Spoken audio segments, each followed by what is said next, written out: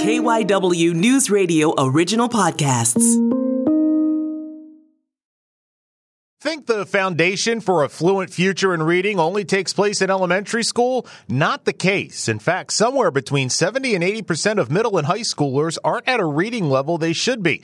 Not surprisingly, these figures get worse in historically marginalized populations and among people living in poverty. Imagine on a daily basis going to school and struggling and feeling like you can't be a part of the work and not really even being interested in what you're studying because they're disenfranchised. I mean, they just don't care because they feel like they're not getting what they need. Laura Hansen is the NWEA Director of Academic Services. Her organization recently released a study that showed how new intervention methods can help prevent both students and teachers alike from falling too far behind. If you suffer in a reading or an English class, it is going to influence every class that you have. It's a very big problem. I'm Matt Leon, and this week on KYW News Radio In Depth, sponsored by your Delaware Valley Honda dealers. Get a deal you'll like on a Honda you'll love. We're taking a two-part look at important factors affecting classrooms with representatives from NWEA. Today, the reading comprehension gap in middle school and beyond and how we can close it. When it comes to kids learning to read, and I know we're going to paint with a broad brush here to start, overall, are we hitting marks we're supposed to be hitting? Are we woefully falling short? Where are we? Yeah, that's a great question. We're starting to see some progress, especially in the lower grades, as teachers are understanding that the teaching of phonics is key to success. So that's good news. There are still many kids in those grades struggling. But what we're seeing more often now is a recognition that with older students, they're coming to middle school and high school with huge gaps in their reading abilities. And I'm not talking about just comprehension. I'm talking about their ability to read. That is a trend that we're seeing over and over. People are starting to recognize, for example, that the NAEP data since 92, so way back in the day, has indicated that we'll use eighth graders as an example. Eighth graders, approximately 70% of them were not at proficient or advanced. So only 30% of the nation was reading where they needed to be. And that has not changed over time. So what we're seeing is a renewed interest in, okay, we've seemed to have figured out this elementary space. And we know it's not one size fits all, but we do know that phonics plays a key role there. What do we need to do in this middle school and high school space to close those gaps for students, to get them reading fluently so that then they have a chance to comprehend? And just to be clear, this is something, as you pointed out, that has been a trend for a while. Did the pandemic accelerate this or make this a lot worse? Because you had 2 years there where virtual learning, I can tell you firsthand, a lot of teachers are doing the best they can, but 21 kids on a Zoom is not conducive to everybody getting where they need to be. The pandemic make this a lot worse, or was it just kind of a part of this continuing disappointing puzzle?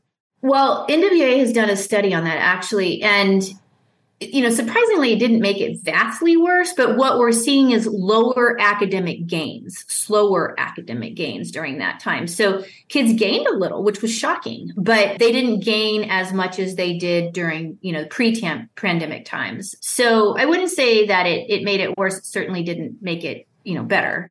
So when we talk about these older kids that aren't where they need to be, and once again, it is not a one-size-fits-all situation, but give me kind of the top couple reasons why. What are the problems we're seeing? Is it some schools just don't have the horses as far as teachers and funding to do what they need to do? Is it a shortage of teachers and we're seeing a lot of kids in bigger classrooms and they can't get the attention they need? What are some of the big reasons why you think we're seeing what we're seeing? So, we actually asked teachers about that. I'm a former teacher, and I can tell you, I didn't receive a whole lot of instruction pre-service about how to teach older kids to read. I learned a ton about how to teach elementary students to read. But once we moved past, initial sounds and basic blends and digraphs and so forth, what's next? And that's what we really didn't get a lot of in pre-service. And so I'm not sure that we've been fair to middle school and high school teachers in expecting them to sort of step up to the plate and start hitting foundational skills as hard as they need to be hitting them, because they really haven't received the baseline knowledge there. And they don't have time to dig in right now, right? Like there's so many other things going on in middle school and high school that we can't expect them to go back and get a master's in, early reading or, something. And it wouldn't even translate exactly right to the middle school, high school space that they're in. So I think we can trace it back to what we as teachers learned or didn't learn during pre-service training. What's happening, I guess, that so many of these kids are getting to this point where they're not proficient? Where are the cracks? What's happening here that we're seeing 70% of these eighth graders aren't where they should be? You've been around education long enough to know that our pendulum swings quite dramatically every few years. When I started teaching 25 years ago, we were in a whole language environment and very little phonics. Everything was whole language. Then we saw the pendulum, start to shift. But it took a long time to shift. And so we stayed in that whole language spot for a long time. And what do you mean by whole language? Explain for people that maybe aren't familiar. Sure. It was essentially not concentrating on the sounding out the words, but it was more about word recognition. It was about filling in the blanks, using what you think would go into a sentence. So you might have the horse was working on the farm. And when in phonics, you would say, horse, huh, or s, and silent E. In whole language, you sort of guessed based on the picture or, other clues around what that might be. So you might say the cow, and it worked. And so you just kept going. And so we lost a whole generation there of kids grounded in phonics, which was, a real shame, because now those kids are moving forward and they don't have those building blocks that they need to be able to capitalize on those foundational skills that were missed out on whole language. And that's one of the big reasons you think why we are where we are. Are there other aspects that have helped get us in this predicament? Yeah, I think that's the biggest reason, is that we are in education often guilty of just shining a single light on something.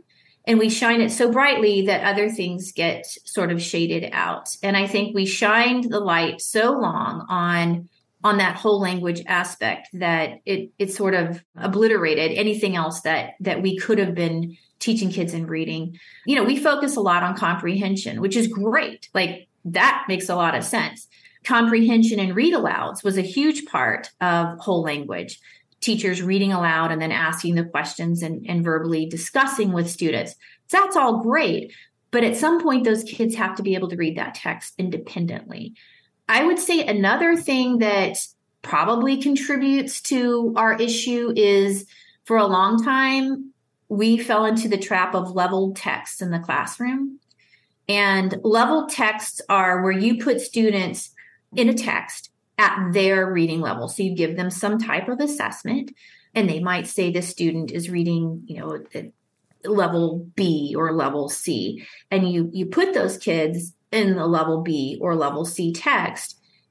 They might be fifth graders that should be much higher than that, but you put them there so that they're comfortable and that they can answer questions about that text. But the problem is, it wasn't clear that those levels should be temporary, and that at some point you have to expose students to text that is on grade level to increase their world knowledge and to increase their word knowledge. Too often, those homogenous groups became sort of a life sentence, and so kids were kept off a level. And so that has been really building the problem with phonics as well. Talk about the ripple effects of having kids hit junior high, the early years of high school, and not being able to read where they should read, because you kind of talked about teachers in that space aren't necessarily equipped to handle the best way just because they're equipped to handle things, that should be in 10th grade or 8th grade or whatever. If you're not reading where you're supposed to be, I just imagine it slows kind of everything down. Like you're not getting where you need to be, kind of across the board, not just in an English class or stuff like that. No, and it just kind of, it hurts the student, but I would imagine it also hurts the class as a whole because the teacher can't bring the group where they want to bring the group. Yeah, 100%. You think about how reading is pervasive in every content area, right? Like in history, you're reading primary source documents, or you're reading opinion pieces, or you're even reading cartoons from back in the day to study yellow journalism or what have you. Think about math. You've got, word problems that you have to be able to read and navigate through. Biology, any of the sciences. Even work study programs, agriculture, it all revolves around reading. And if a student is not reading on grade level in a literacy class, you can bring in lower texts or anchor texts that can then be used to scaffold them up to grade level. But imagine if you were a history teacher. Are there primary source documents written at a third grade level on the American Revolution? No. I mean, it makes your job really challenging.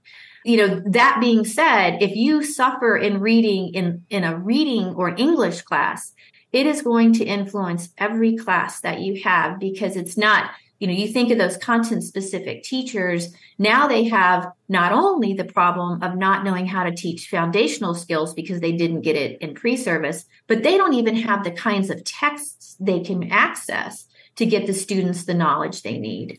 It's a very big problem. Talk about the effect this has on a kid. This is also something you've got to look at from an emotional standpoint and a mental health standpoint with the kids, because I would imagine stuff like this can easily snowball to the point where maybe they just drop out of school and they figure that, well, I'm not supposed to be here anyway. Like, it's critical from that standpoint, no? Oh, absolutely. I mean, it's crushing. Even as an adult, when we try something and we're not particularly good at it, it makes you reflect on yourself, not particularly positively. But imagine on a daily basis going to school and struggling and feeling like you can't be a part of the work and not really even being interested in what you're studying, because they're disenfranchised. I mean, they just don't care because they feel like they're not getting what they need. They're not interested in what they're being preached at. So that whole motivation factor is huge. And so one of the things that we've advocated for is some self-selection when possible in the classroom. Let kids be able to select the topics. I mean, I get it. There's a curriculum and you have to follow it. And that's great. But there are other ways to connect to that curriculum and let kids say, oh, so let's say we're studying presidents or politics. And in the literacy classroom, they could read the Gettysburg Address. That's a tough speech. So they might not be interested in the Gettysburg Address because it's way up there. But they might be interested in learning about Lincoln was assassinated. Those kinds of things appeal to kids. They might be interested in learning about the various poems that have been written about Lincoln, or they might be interested in seeing that some of the laws that were on the books back then, we think are no longer on the books. And you read these very odd laws that are still out there and are still racist, and they might want to dig for that kind of thing. So things that really connect to their world and their interests can get them motivated again. But even once they're motivated and they're self-selecting, if you can't get them fluent in reading, we're going to lose the battle, right? Because eventually they're going to go on to upper grades. They're still going to have to be navigating the spaces of outside the English classroom, so social studies and sciences. And they're still facing those challenges because, again, those teachers don't know how to quite get to those kids that are off grade level. And then they either quit or they go into jobs that they're capable of much more, but they couldn't read to get them to where they really wanted to be. And it's sort of a curse that we have to break the cycle by getting those kids fluent. We need to take a break on KYW News Radio In Depth. We will continue our conversation with Laura Hanson in just a moment. But first, there's nothing quite like the Honda Accord Hybrid and the CR-V Hybrid when it comes to exhilarating efficiency. With hybrid technology and thrilling capability, these vehicles deliver an electrifying performance on every drive. This new year, discover for yourself what truly makes these hybrids special. Redefine your driving experience with Honda. KBB.com best value brand of 2023. Contact your local Honda dealer today about the Honda Accord Hybrid and the CR-V Hybrid. And now let's continue our conversation with Laura Hanson on KYW News Radio In Depth. She is NWEA's Director of Academic Services. How would you define reading fluency? Like, is there, what goes into it? Like, if you were working with a child, what would dictate whether you considered they were able to enjoy reading fluency? There's three components. So one is accuracy, and that is simply, are they reading the words that are written on the page? The next is prosody, which is reading with expression, so that you can tell that they're getting the meaning, right? Like they know that a period means you pause. And then there's reading with speed. And we're not talking about speed reading. We're talking about reading with a speed that gets it in their head that they can really string together what the sentence is saying so that they can, again, start making meaning from those sentences. So it's prosody, speed, and accuracy. Give me some other things that we can kind of do in school districts, in classrooms, one-on-one, to help specifically these older students that aren't where they need to be, how we can get them to the finish line. So this is going to sound like a very simplistic answer, but there is research behind it. What Works Clearinghouse has made quite a few statements about the 4 things that work for older students. And then I was recently here at NWA, the principal investigator on a research study through ERDIF and their Reading Reimagined program that studied just this issue. So this is research backed. It's not me saying, this is what I think. This is firmly grounded in research. So what we need to do first is get kids at those grade levels to understand words can be chunked. If you see a multi-syllable word, it's intimidating if you can't read. So knowing that there are things that are prefixes and suffixes, and they mean something, and they can be sounded out and chunked off of a bigger word. Knowing things about syllables, and that words can be divided into syllables, and every syllable has a vowel sound. Those types of things are key to getting kids to be able to navigate the space of multisyllabic words. On top of that, we've discovered that repeated reading, that's a thing. The kids really benefit from repeated reading. And you can do this in a classroom with the curriculum that you're using. So repeated reading is simply first time read through, the teacher models the repeated reading. So she reads, we'll use the Gettysburg Address since I mentioned that earlier. She reads that aloud. She may do that 2 or 3 times because it's pretty tough. And then the kids will do choral reading or echo reading, where the teacher reads one sentence and then the kids echo it back. They have a copy of the speech in front of them.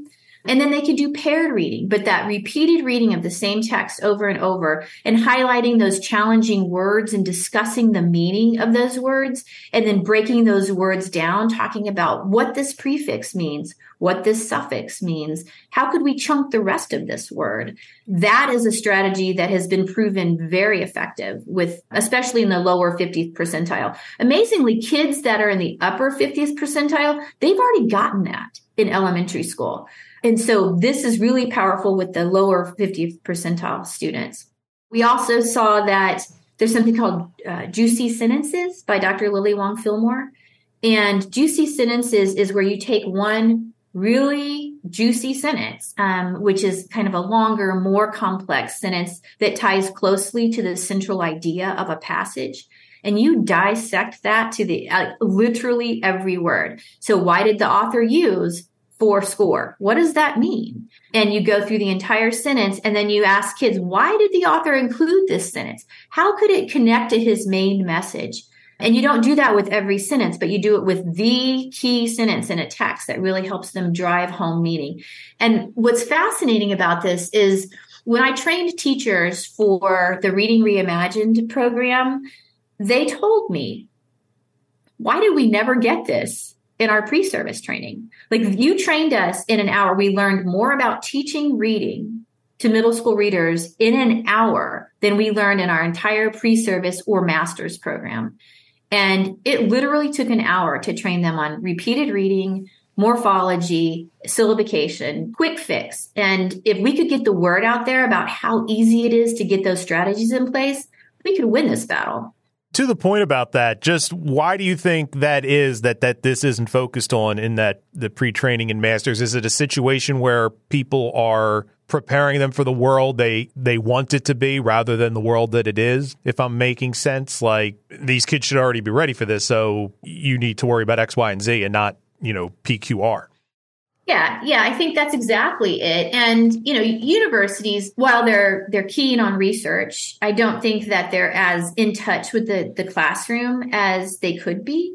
And so they don't see what happens to a student who struggles in middle school at reading. And so they've had their education programs designed for many years. My goddaughter just graduated from the same university I graduated from, and she has the same course list that I had, 30 years ago. And it takes a long time to change to steer the ship, right? And I think that they're just not getting the news as much as they need to, even though it's all over NAEP, all over state results. There's so much emphasis on state testing results where students are not doing well on comprehension. I think that people lose track of, comprehension is very closely tied to fluency. Of course, the kids aren't comprehending those texts. They can't read them. But state tests aren't designed to tell you if a kid can read. They're designed to tell you if they can comprehend. And so, you get inundated by all this evidence. And I think universities have to select what the priority is going to be. And they just haven't gotten around to thinking about this as a priority. And you mentioned research. Is there a way people can find the research, dig into it? Maybe teachers can glean some info from it. Is it easily accessible? The actual full report is on our NWEA website, so nwea.org, under our resource center. So it's the Reading Reimagined Research Report.